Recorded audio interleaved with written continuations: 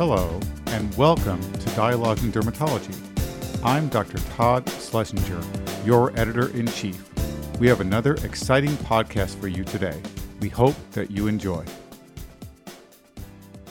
Hello, and welcome to a new Dialogues in Dermatology special series on Augmented Intelligence in Dermatology.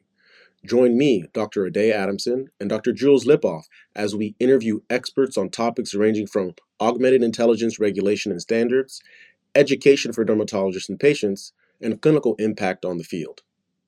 Welcome to Dialogues in Dermatology. I'm Dr. Jules Lipoff. I'm an associate professor with Temple University in Philadelphia. Today we have the first of 3 episodes focusing on artificial and augmented intelligence. This episode is going to be an introduction about AI and augmented intelligence and where we are now. I have 2 awesome guests today. I have Dr. Roxana Daneshjou, clinical scholar and soon-to-be assistant professor in biomedical data science and dermatology at Stanford, and also an incoming member of the AI committee at the AAD. And I have Dr. Justin Ko, a clinical professor at Stanford and an outgoing chair of the Augmented Intelligence Committee. Thanks to both of you. Thanks, Jules. Great to be here. Excited for the discussion. Yeah, thanks for having us. Well, we want to talk about AI, and who better than the 2 of you, who are some of the foremost experts and leaders in the field. So hopefully we're going to introduce our audience. We have a lot of dermatologists, rank and file clinical people who don't know that much about this. So hoping that we can open up the conversation and teach them. This is maybe a lot of people who don't know much at all about this. So let's just get started. And we hear a lot about AI in dermatology. It's been a hot topic. Certainly there have been a lot of attention around models that predict risk for melanoma, from photographs of moles, just like from that Nature paper that you were a co-author on, Dr. Ko. But how would you both, maybe we'll start with Dr. Daneshjou, how would you describe the current state of AI and AUI in dermatology right now relative to the average practitioner? I think right now what we have is a lot of really exciting research coming out, different kinds of models like image-based computer vision models like you referenced, which, take an image and try to make some sort of prediction. And in particular, in the field of AI in general, there's also been a lot of excitement around these generative language models. I think a lot of people have heard about ChatGPT, for example. A lot of the lay population is familiar with that. It's a lot of really exciting things that are coming out. But in terms of what is happening in practice, there's only one FDA-approved AI model for clinical use in dermatology, and it's not one that's even light photography based. So none of the sort of apps that have been discussed about, that can maybe make some prediction about a lesion, none of those have actually been FDA approved as of the recording of this talk. On the other hand, with these generative large language models, like ChatGPT being one example, these have been sort of already released into the wild, and you see companies like Doximity trying to create a healthcare version of it. And so these are ones that actually our day-to-day practitioners may actually encounter. And we can talk more about that later. Dr. Ko. I'd love to add on to what Roxana was saying about the state of the art, and maybe start by kind of dispelling a myth with the genesis of this whole thing, when actually a close colleague of all of ours, Rob Navoa, and I took on this project to show. It was more of a showing that this could be done, right? We weren't in the business of trying to develop something that was going to put dermatologists out of business. But, once we published that paper, that was the story, right? That was sort of what the hype was and what the press was. And I think it's so important for us to understand the difference between what seems like it should be possible and what we should be doing in clinical medicine. And I don't think we have to look very far, right? So we just look at all this ChatGPT stuff, and immediately after it got released to the public, people started being able to use it. Like crazy stories, right, about how this GPT, or Microsoft's version of it, essentially was telling a reporter to leave his wife, right? Like these crazy things that will happen when you have a new technology that's not been vetted, not been validated, and not been assessed for what are the impacts that this could have in society. It's maybe okay for that to be happening in sort of the general public sphere, but in medicine, it's not okay. So I am actually very heartened by the fact that we did that study 2016, 2017. 5 years later, there's nothing available yet on the market, although there are close things that are efforts that are pretty close.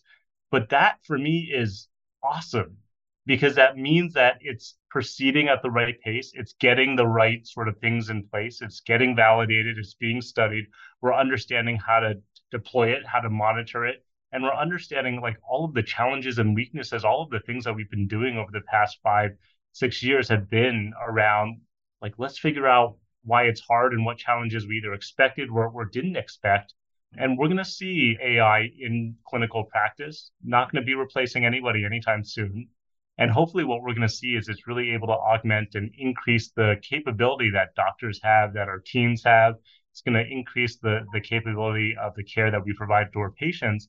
And it's going to help enhance our workflows. It's going to do things that we used to do that we don't need to do. I don't need to be documenting a note while I'm in a room with a patient because some medical Alexa should be listening and essentially populating my note and populating my prior authorization. And by the time I'm done with that patient, all of those things should be teed up for my assessment and sign off or editing and sign off.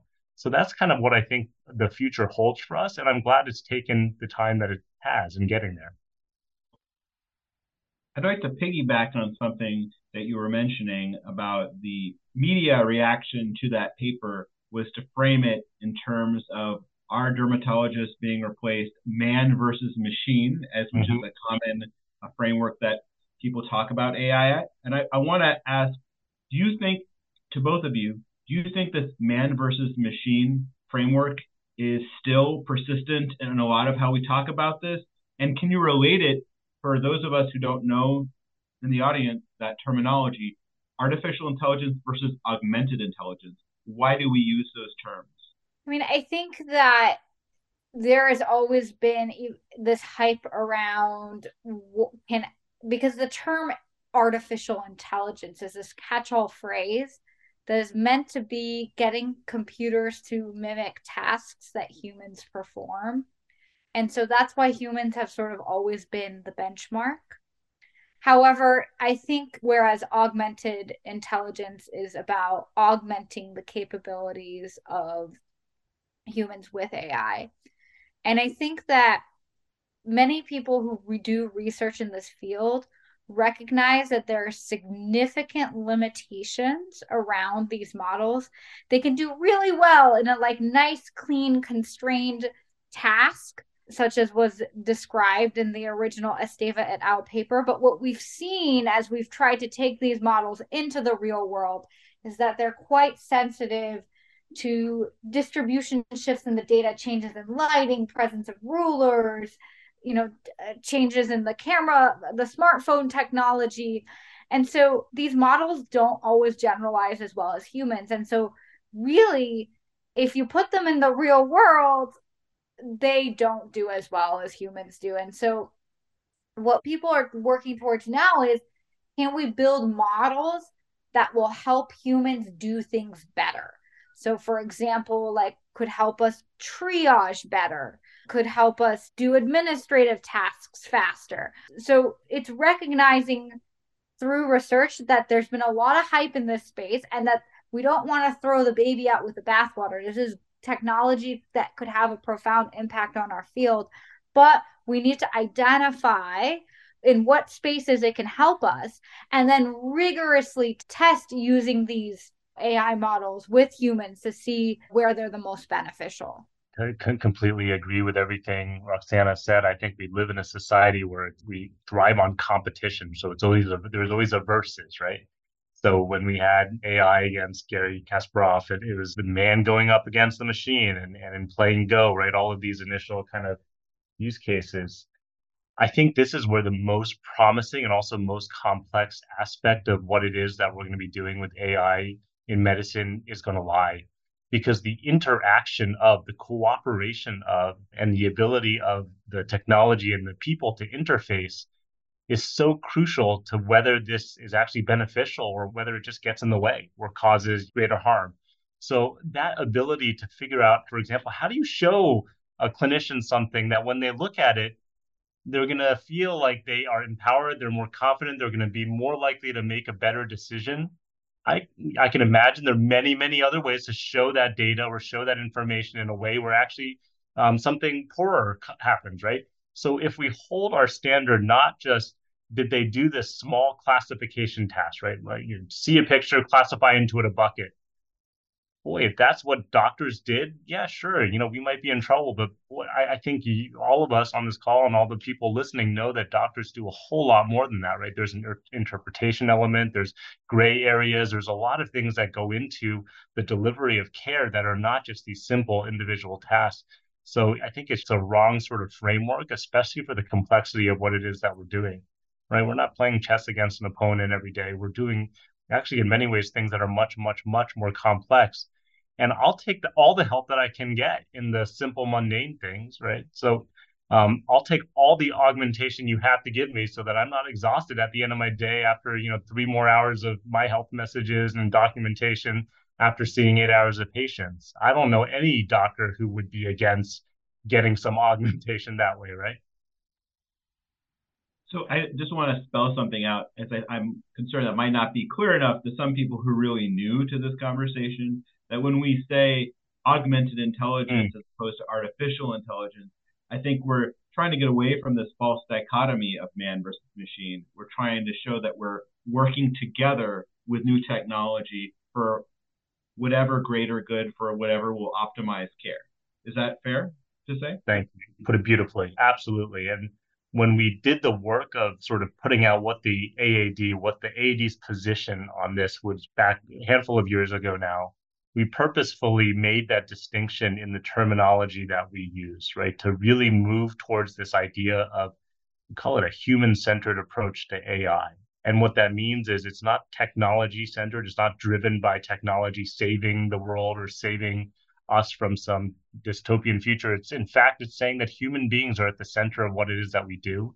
For us, it's actually the doctor-patient relationship and that care relationship that's at the center of what we do. It's not replacing, it's not doing things without consent or without knowledge. It's not doing things in a way that humans are not involved.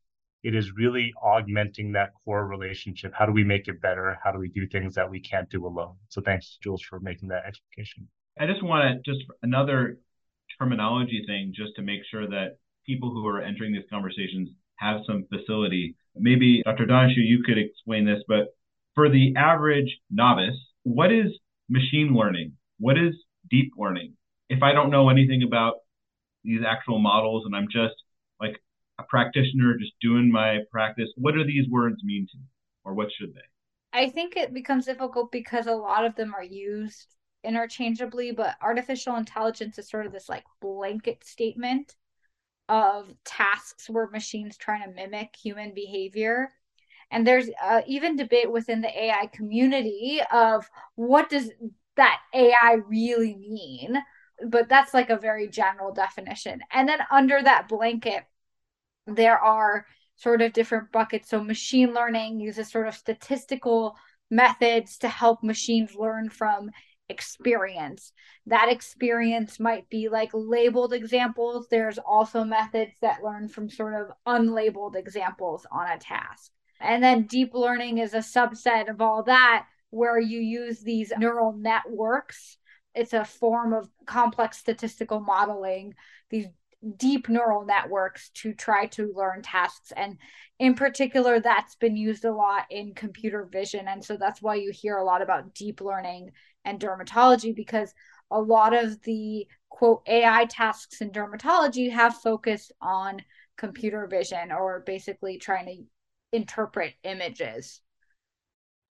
Great. I think that was very clear. I mean, I think some people may use these terms differently and they can overlap and they can kaleidoscope and it's complicated, but thank you. Why don't we bridge from that into just talking about, both of you gave me some overview about the sorts of things that are being done and the potential, but what is the current state of how AI models are being developed? What is the current state of industry and healthcare? What is going on right now? I think this is where we as clinicians, the subject matter experts, dermatologists, hold potentially a lot more power and sway than we think we do. Because if we think about the efforts that are ongoing around AI in medicine and in dermatology, they center really around what somebody thinks is the market opportunity. What is the space in which there's an unmet need? And it's usually the definition of somebody from the outside. I would say relatively rarely is it someone who's starting from the position of, I live this, I breathe this, this is the pain point that needs to be solved. And I think that's why you see the great majority of the efforts. It's around take a picture or an image of something and classify it into that and make it clinically useful and relevant. And I think the other reason why that's the main focus is because that's where the data is and that's where the data exists. And you can't have AI without the data. So it's a matter of both convenience and it's also a matter of from the outside looking in, this seems to be where the market opportunity and use case is. And it maybe I would agree with it, but I would say that it's by far, far from the only one. I bet if we asked and we went to survey 100 clinicians, 100 of our colleagues and peers, yeah, maybe that would be one of the things, but it'd be one of 20, 50 things. So I think that is an opportunity that we have as a field to create some sort of broader perspective about what are the things that we do on an everyday basis that if we had the ability of a technology like an AI to help us, we would do better. And so some of those things may be administrative things. Some of those may be very much clinically oriented things. Some of those things may well be in the realm of, yeah, I want to take a picture and I want somebody to tell me what bucket that falls into. But that's what I see right now. And I see sort of a singular, narrow area of focus. And hopefully, as the years go by, we'll see actually a very significant broadening of the kinds of things that are being developed and being deployed in our field.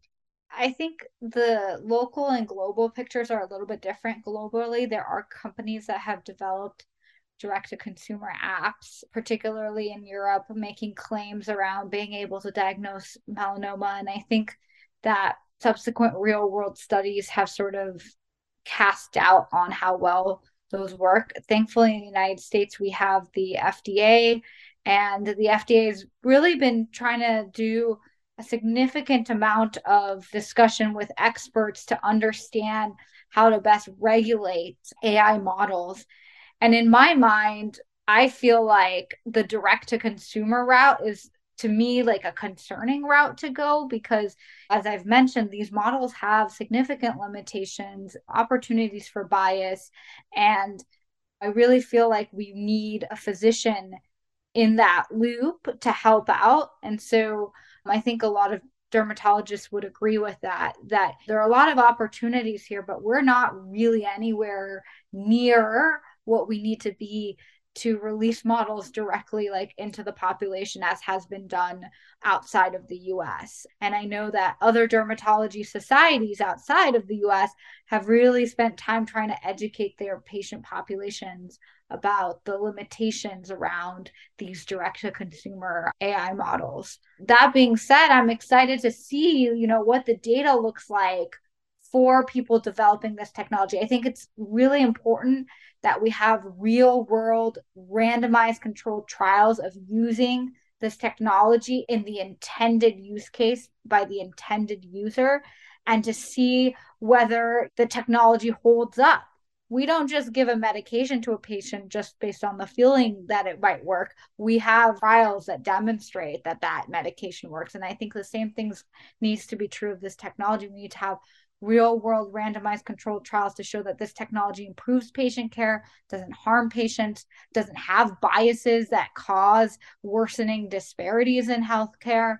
That's kind of what I've been thinking about the current state.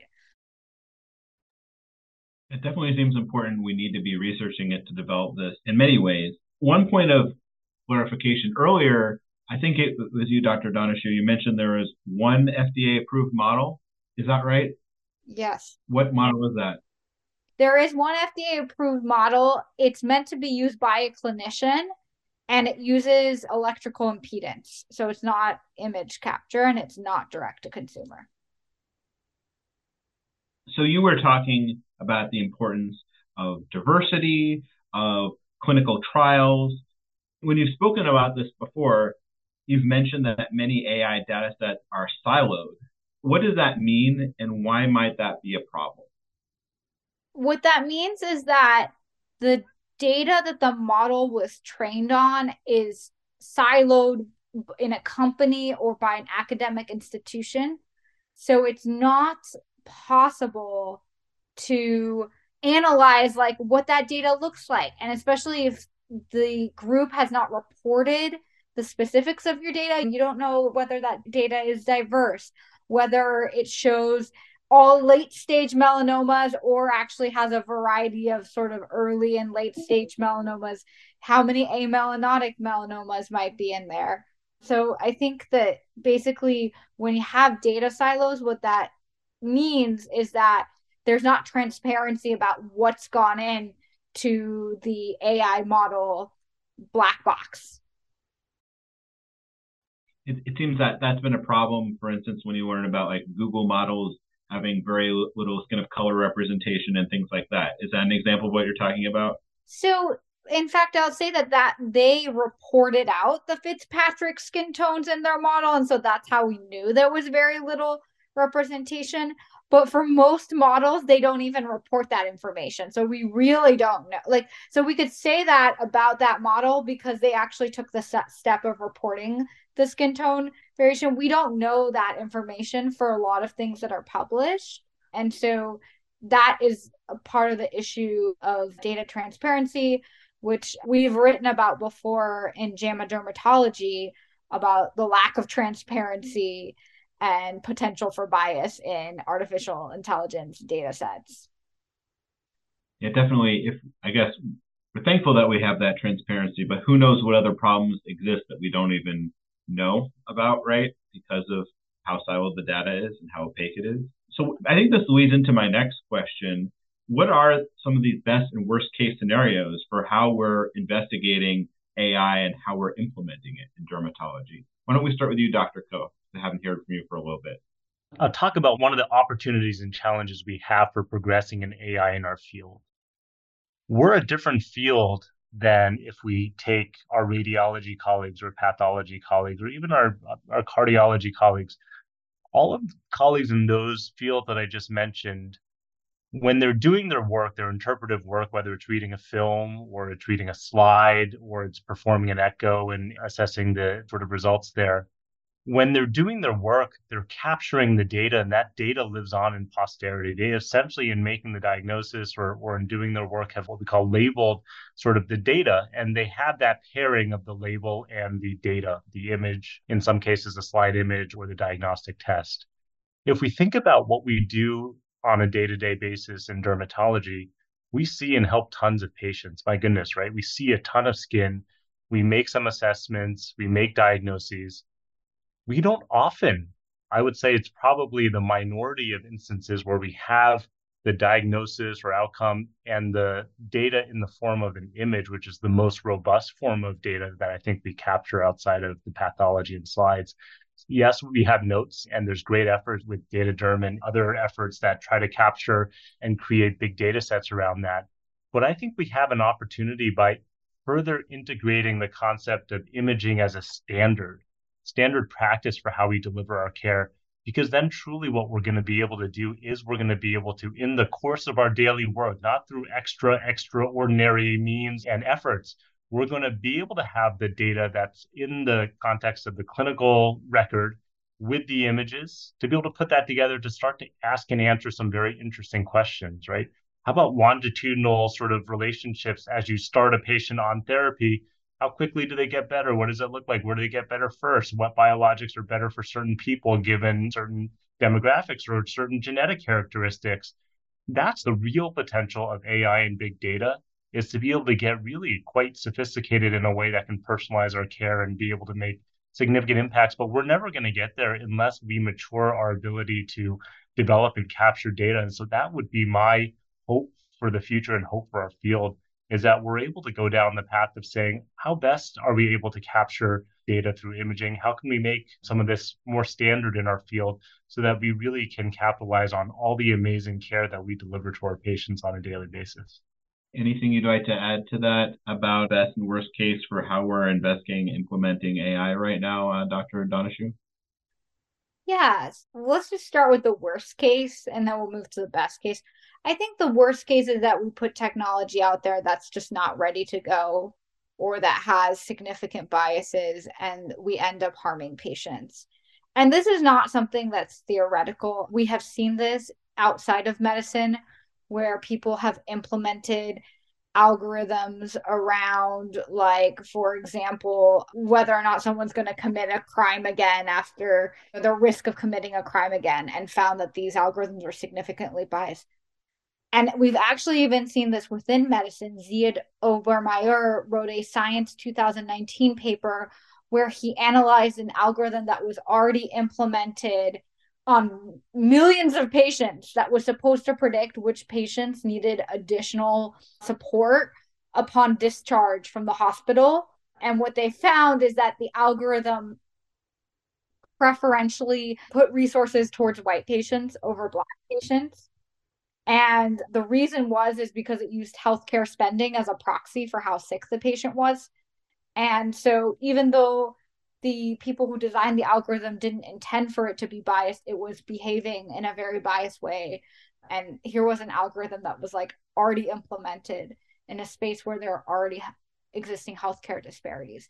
And so that's, like, to me, like, worst case scenario is causing harm to patients, causing differential harm that exacerbate disparities. And this is why I think that real world data and real world monitoring is so important. The best case scenario is we build models that we have rigorously tested, are rigorously monitoring in order to know if there's some performance differences, and that these models help us provide better healthcare, streamline the healthcare system, improve access, improve outcomes, all of the good things that all of us want for our patients. So I want to ask one more question and then try to get this talk all together. I know you both are very busy. Coming off what you're talking about, what could go right, what could go wrong, what are the current regulations about AI reporting standards and AI? Do you think these should change, or how do you feel like they should grow? I think that this is an area of growth, and I will say that the FDA recognizes this. And of course, Dr. Ko can comment additionally. Over the summer, they had a 2-day expert panel on single lesion analysis devices, essentially like devices that analyze images of lesions. And during this 2-day expert panel, they brought in tons of expertise to discuss how these models should be regulated, because currently AI is treated as software as a medical device. And we've previously written a paper in Nature Medicine about looking at sort of what the reporting standards have been for previous AI devices that have been approved. When we published that paper, there was 130 devices that had been approved. That number has surely gone up since then. And what we found is that a lot of the public information about the devices, based on the public information about the devices, that a lot of them were approved on retrospective data analysis and were tested on a single site, which we now know could be problematic because models might perform differently at different sites. And of course, like, the gold standard is the prospective randomized controlled trial. I think that the FDA is well aware of this, and that is why they are engaging so vigorously with experts to try to improve. And of course, we're all learning here because this is a new area of technology that has been very rapidly moving. It's such an interesting point because we are on the cusp of all of these amazing capabilities, and without yet sort of the formal rule book that's so comprehensive that can really deal with what's different about this versus previous devices and previous kinds of algorithms. And I think the other piece, in addition to what is the validation necessary to secure approval, is the concept of how do we continue monitoring this in the real world. And so that aspect, there's a lot of high-level guidance principles. What I haven't seen a whole lot of, okay, where the rubber meets the road, that means we're going to do A, B, and C. And if C is above this threshold of this, then we're going to do this. It's the same thing that laboratory medicine has developed over the course of time, where you know how to calibrate an instrument. You know when that's out of whack. You know when you got to shut the system down because results are coming out that are not good. We need to get there for AI tools in medicine. And it's going to take us a little bit, but we're learning as we're going. And I think it takes the responsible development of people who have the right intentions but it's also going to take people who know the space, who know the clinical medicine. And so, again, I'm going to put in the plug for us as dermatologists, as experts in the field. Don't be afraid of the technology, embrace it and also shape it, right? Because no one knows better than we do, and no one has more skin in the game than we do, because this is our livelihood, this is our practice, these are our patients. That would be my plug, is really, it's let's be involved in this. Let's not let it happen and us dealing with the consequences after the fact. I think we have to be engaged. We have to be right there, shoulder to shoulder with the folks who are developing these things, and recognizing that the future of our practice is when we are using technology to do better than we can do alone. Thank you. I think this has been a really great conversation, a really good introduction to AI for a lot of listeners. I just want to close by giving both of you a chance to share any last key points or take-home messages that you might want to leave with our audience, maybe thinking about how dermatology can play a role as the leader in this space. I think that we can look to our colleagues in radiology who have really sort of taken a major leadership role in leading this conversation around AI in their specialty. And I'm really grateful to the leadership of the American Academy of Dermatology and the prior iterations of the Augmented Intelligence Committee, because dermatology is gearing up to do the same thing. We are sort of in the earlier days of this melding of AI and dermatology, but we are continuing to take an active role to make our voice heard. And I think it's going to be really important to sort of train our residents and young faculty in this space to be able to read and understand AI papers the same way that they read and understand clinical trials, and to be able to be critical thinkers around claims of AI, and to be advocates and voices for our specialty. So I'm really grateful to the work that the American Academy of Dermatology has been pushing in this space and will continue to do. And I hope that there continues to be a significant interest in this space. I don't have anything else beyond that. Roxana, you said it so beautifully. I think maybe just one point, if I could hit home on top of all of what you just said. Sometimes I think, especially where we live in Silicon Valley, we're overawed by technology, right? And we see this as, if there's technology for it, that's the answer. Hopefully these past few years and with AI, we can flip that completely on its head and understand that the technology is not the thing. The technology is not the solution. It's our human ability to use it, to shape it, to develop it, to wield it, that really is the thing that makes the difference. That's the hard part. Oftentimes the technology, the development of the technology is the easy part. Is the how do we make it work, and how do we make it work for us, and how do we make it work for our patients? I do think we can get to a future where we're driving high value healthcare along with technology, along with AI, but it's going to be us. We're the ones in the center of it. We're the main players in the story.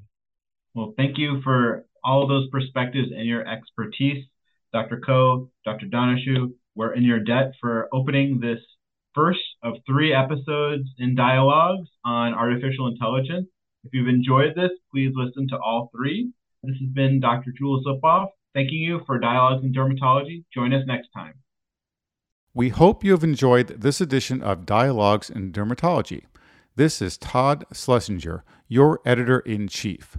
For more podcasts, including bonus issues, check us out online at the website of the American Academy of Dermatology or through the Dialogues in Dermatology app. You can now also sync your subscription to your favorite podcast app. New podcasts are released each week in addition to our monthly JAD podcasts. We hope you enjoy these new options for listening to dialogues and the increasing content for your listening pleasure. Thank you.